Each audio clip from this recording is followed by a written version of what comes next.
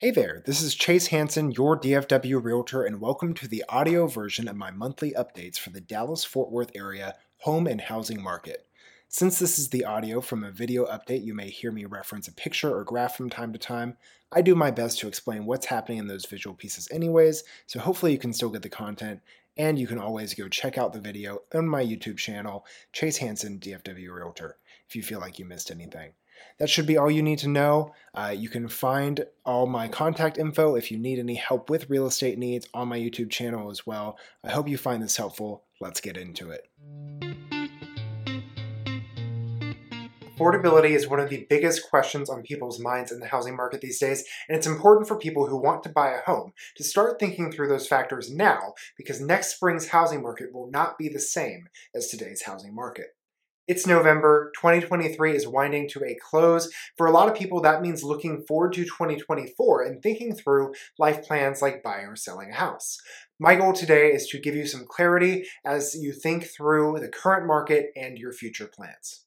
I'm Chase Hansen, your DFW realtor. Today in the update, we're going to talk about the state of home prices, predictions for housing affordability in 2024, and I'll tell you the basics of how people qualify for mortgages, because whether you're looking for your first house or you've done this a few times, if you're getting a loan, you're going to want to know how to set yourself up well for that. If you find these videos helpful or learn anything new, I just ask that you hit the thumbs up button and subscribe.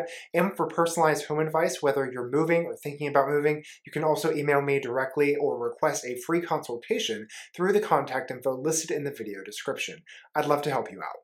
All right, let's start with where the market is right now with my Market Watch.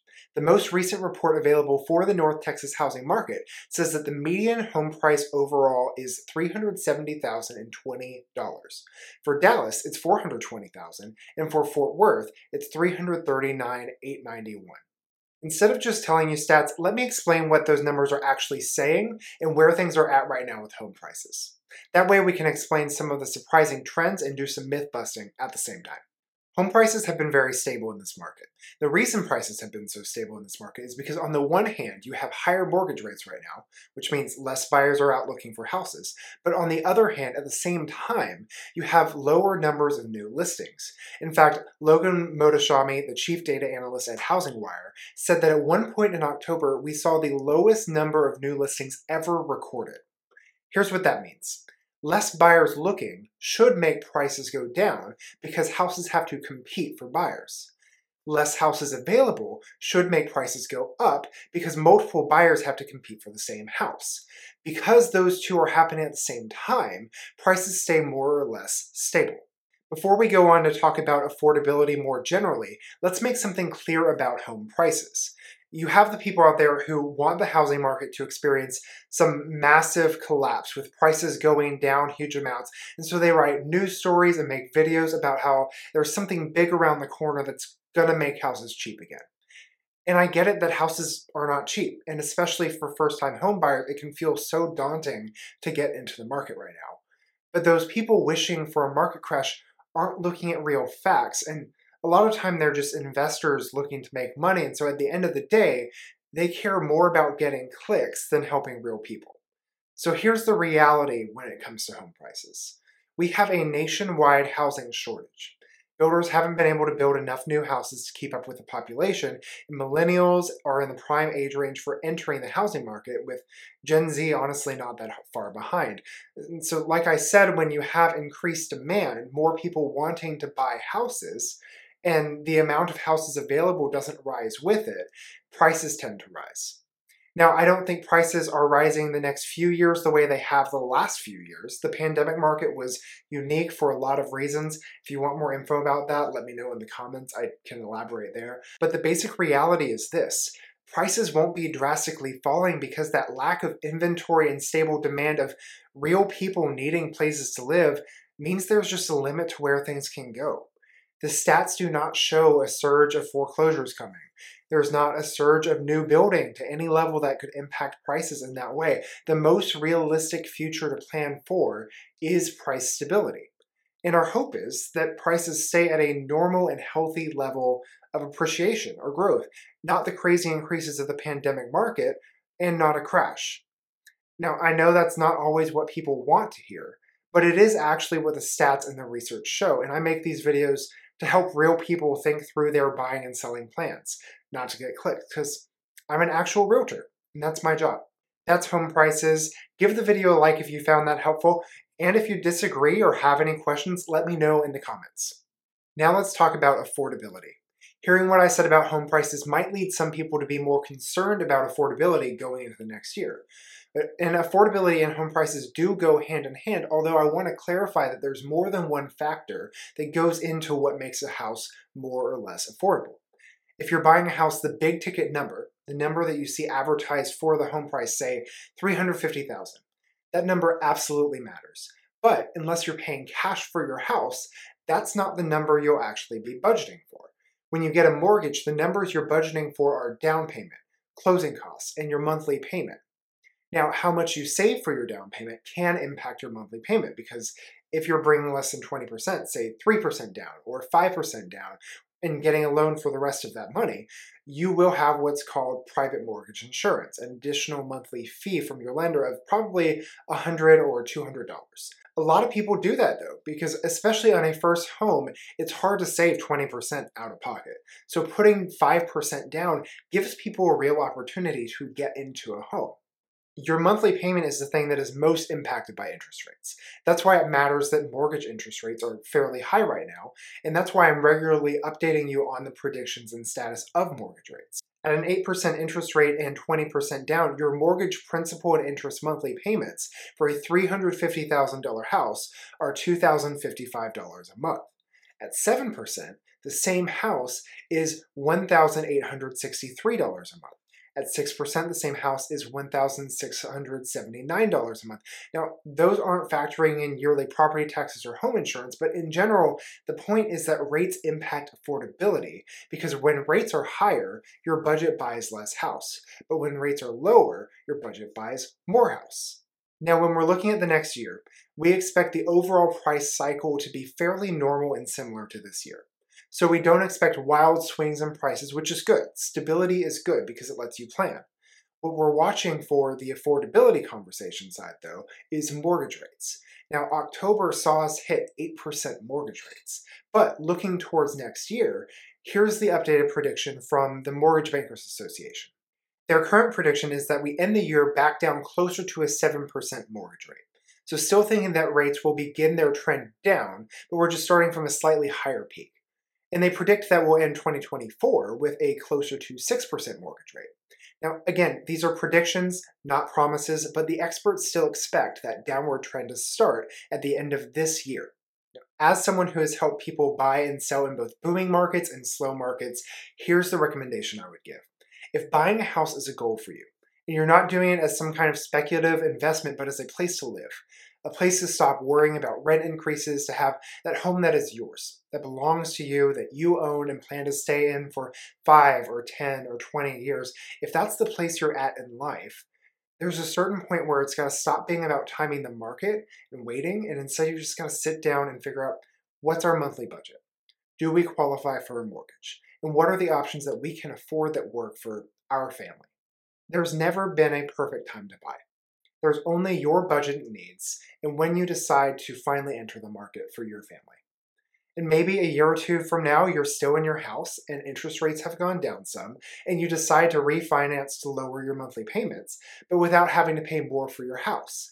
That could be an option for you. It's about what you can afford and what works best for you, not about news headlines. If you're looking for a home in DFW or selling a home in DFW and want to think through these things for your particular situation, in the bio is a link to a Google form where you can request a meeting with me. We can sit down for coffee or have a phone call and think through your plans and your goals. No cost or obligation to work with me, just a step forward and some professional advice to help you get started. Okay, we've talked about home prices, we've talked about the calculus of affordability for next year. Let's finish by talking about what it actually takes to get a mortgage. Because sometimes people think they're ready to look for a home, and then they start surfing home websites, fall in love with the house, but they haven't even checked to see if they qualify, and they don't have the team in place to step into that transaction with representation and protection. So let's talk about it. These are the 4 things that are needed to qualify for a mortgage. This is what a lender looks at to pre-qualify you, and these are the limits they use to say how much you can borrow when you're getting a mortgage. That's why I always say you should build out your team of professionals before you start house hunting. Have your lender help you set a budget. Have an agent to represent you in the contract negotiations. These things don't just help you save money, but they can keep you from getting taken advantage of by the sellers or from making mistakes that disqualify you from getting a house at all. So here it is, the 4 factors to qualify for a mortgage. The first one they'll check is your credit score. Your credit matters when buying a house because you're taking out what may be the largest loan of your life. Minimum for many lenders is usually a 620 credit score, but this is a situation where the higher your score is, the better off you are. Having better credit not only makes sure you qualify in the first place, but a higher score can mean lower fees for some lenders and even land you with lower monthly payments in some cases. Better credit can lead to less costs because it's less risk for the lender to write that mortgage. So if you've been putting off working on your credit, maybe start taking steps in that direction. The second thing on our list is proof of income. To get a mortgage, you have to be able to show that you have consistent income to be able to pay your monthly payments. Now, a common way that lenders approach this is called the 28% rule. That means that when they make your loan, no more than 28% of your gross monthly income should be going to your mortgage. So it's not just enough that you make more money than your mortgage, but they want to have a safe gap to know that your mortgage fits in with the rest of your life. That's why you shouldn't just guess how much house you can afford. Another factor that goes into this is your job stability. Now, lenders typically want to see that you've been working in the same field for at least 2 years. Now, again, writing a loan is an investment for them. So these qualification factors are about protecting that loan and making sure it's not too risky for them to do that. So you'll probably have to provide pay stubs, employment records, and sometimes tax records to your lender during the approval process. The third thing that they'll look at is your monthly debt burden. Now, usually this is referred to as your debt to income ratio, or DTI. Now again, lenders don't just want to know that you make more than your monthly payment. They want to know that the monthly payment can fit affordably into your life. So for many banks, they have a 36% rule for DTI. So that means that including your mortgage, your total debt monthly payments shouldn't exceed 36% of your monthly income. So that debt to income ratio includes car payments, credit card payments, student loans. And so if you have ways to lower your monthly payments in other arenas, that can actually open you up to afford more house. And you should know that when you're getting a mortgage, you don't want to buy new cars or take out other loans or load up credit card debt because that can actually ruin your ability to afford a house. Fourth and finally on the list is cash on hand. Yes, a lender is going to want to see your bank account. They want to know that you'll have enough money available to close on the house. That means you want to save your down payment plus closing costs. Now, my typical recommendation for people is saving your down payment plus 3%. And down payments will depend on the loan you're getting, the options available to you. Like, yes, the gold standard is 20%, but you might be able to get a loan with 3% down, or 5%, or 10% down. Some of that depends on your credit and impacts other fees, but there's options available. Also, you can get a gift from a family member. That's very normal. Just know that you'll have to tell your lender that's what you're doing, because they will want to document where any money is coming from for the purchase of the house. So to review, the 4 factors that lenders look for when qualifying someone for a house are credit, income, debt, and cash. Now, those are the financial puzzle pieces you want to have in place when you're ready to buy a house. If you need a recommendation for a good lender in the DFW area or North Texas, I'd be happy to introduce you to some of the people that I trust and enjoy working with. And if you're thinking about buying a house or moving in the DFW, I'd love to be the realtor on your team to help you search, negotiate, and navigate the whole process from start to finish. You can get in touch with me through my email in the description, or there's also a link to schedule a free consultation where we can talk through your home needs. No obligation with that meeting, just help and advice from a professional who's familiar with the home buying and selling process. You can also find me on Instagram at Hanson Realtors DFW. Again, my name is Chase Hanson, a realtor serving the Dallas-Fort Worth Metroplex in North Texas. Be sure to like this video, subscribe to my channel, share this with a friend who would find it helpful. Thanks for watching. I'll see you next time.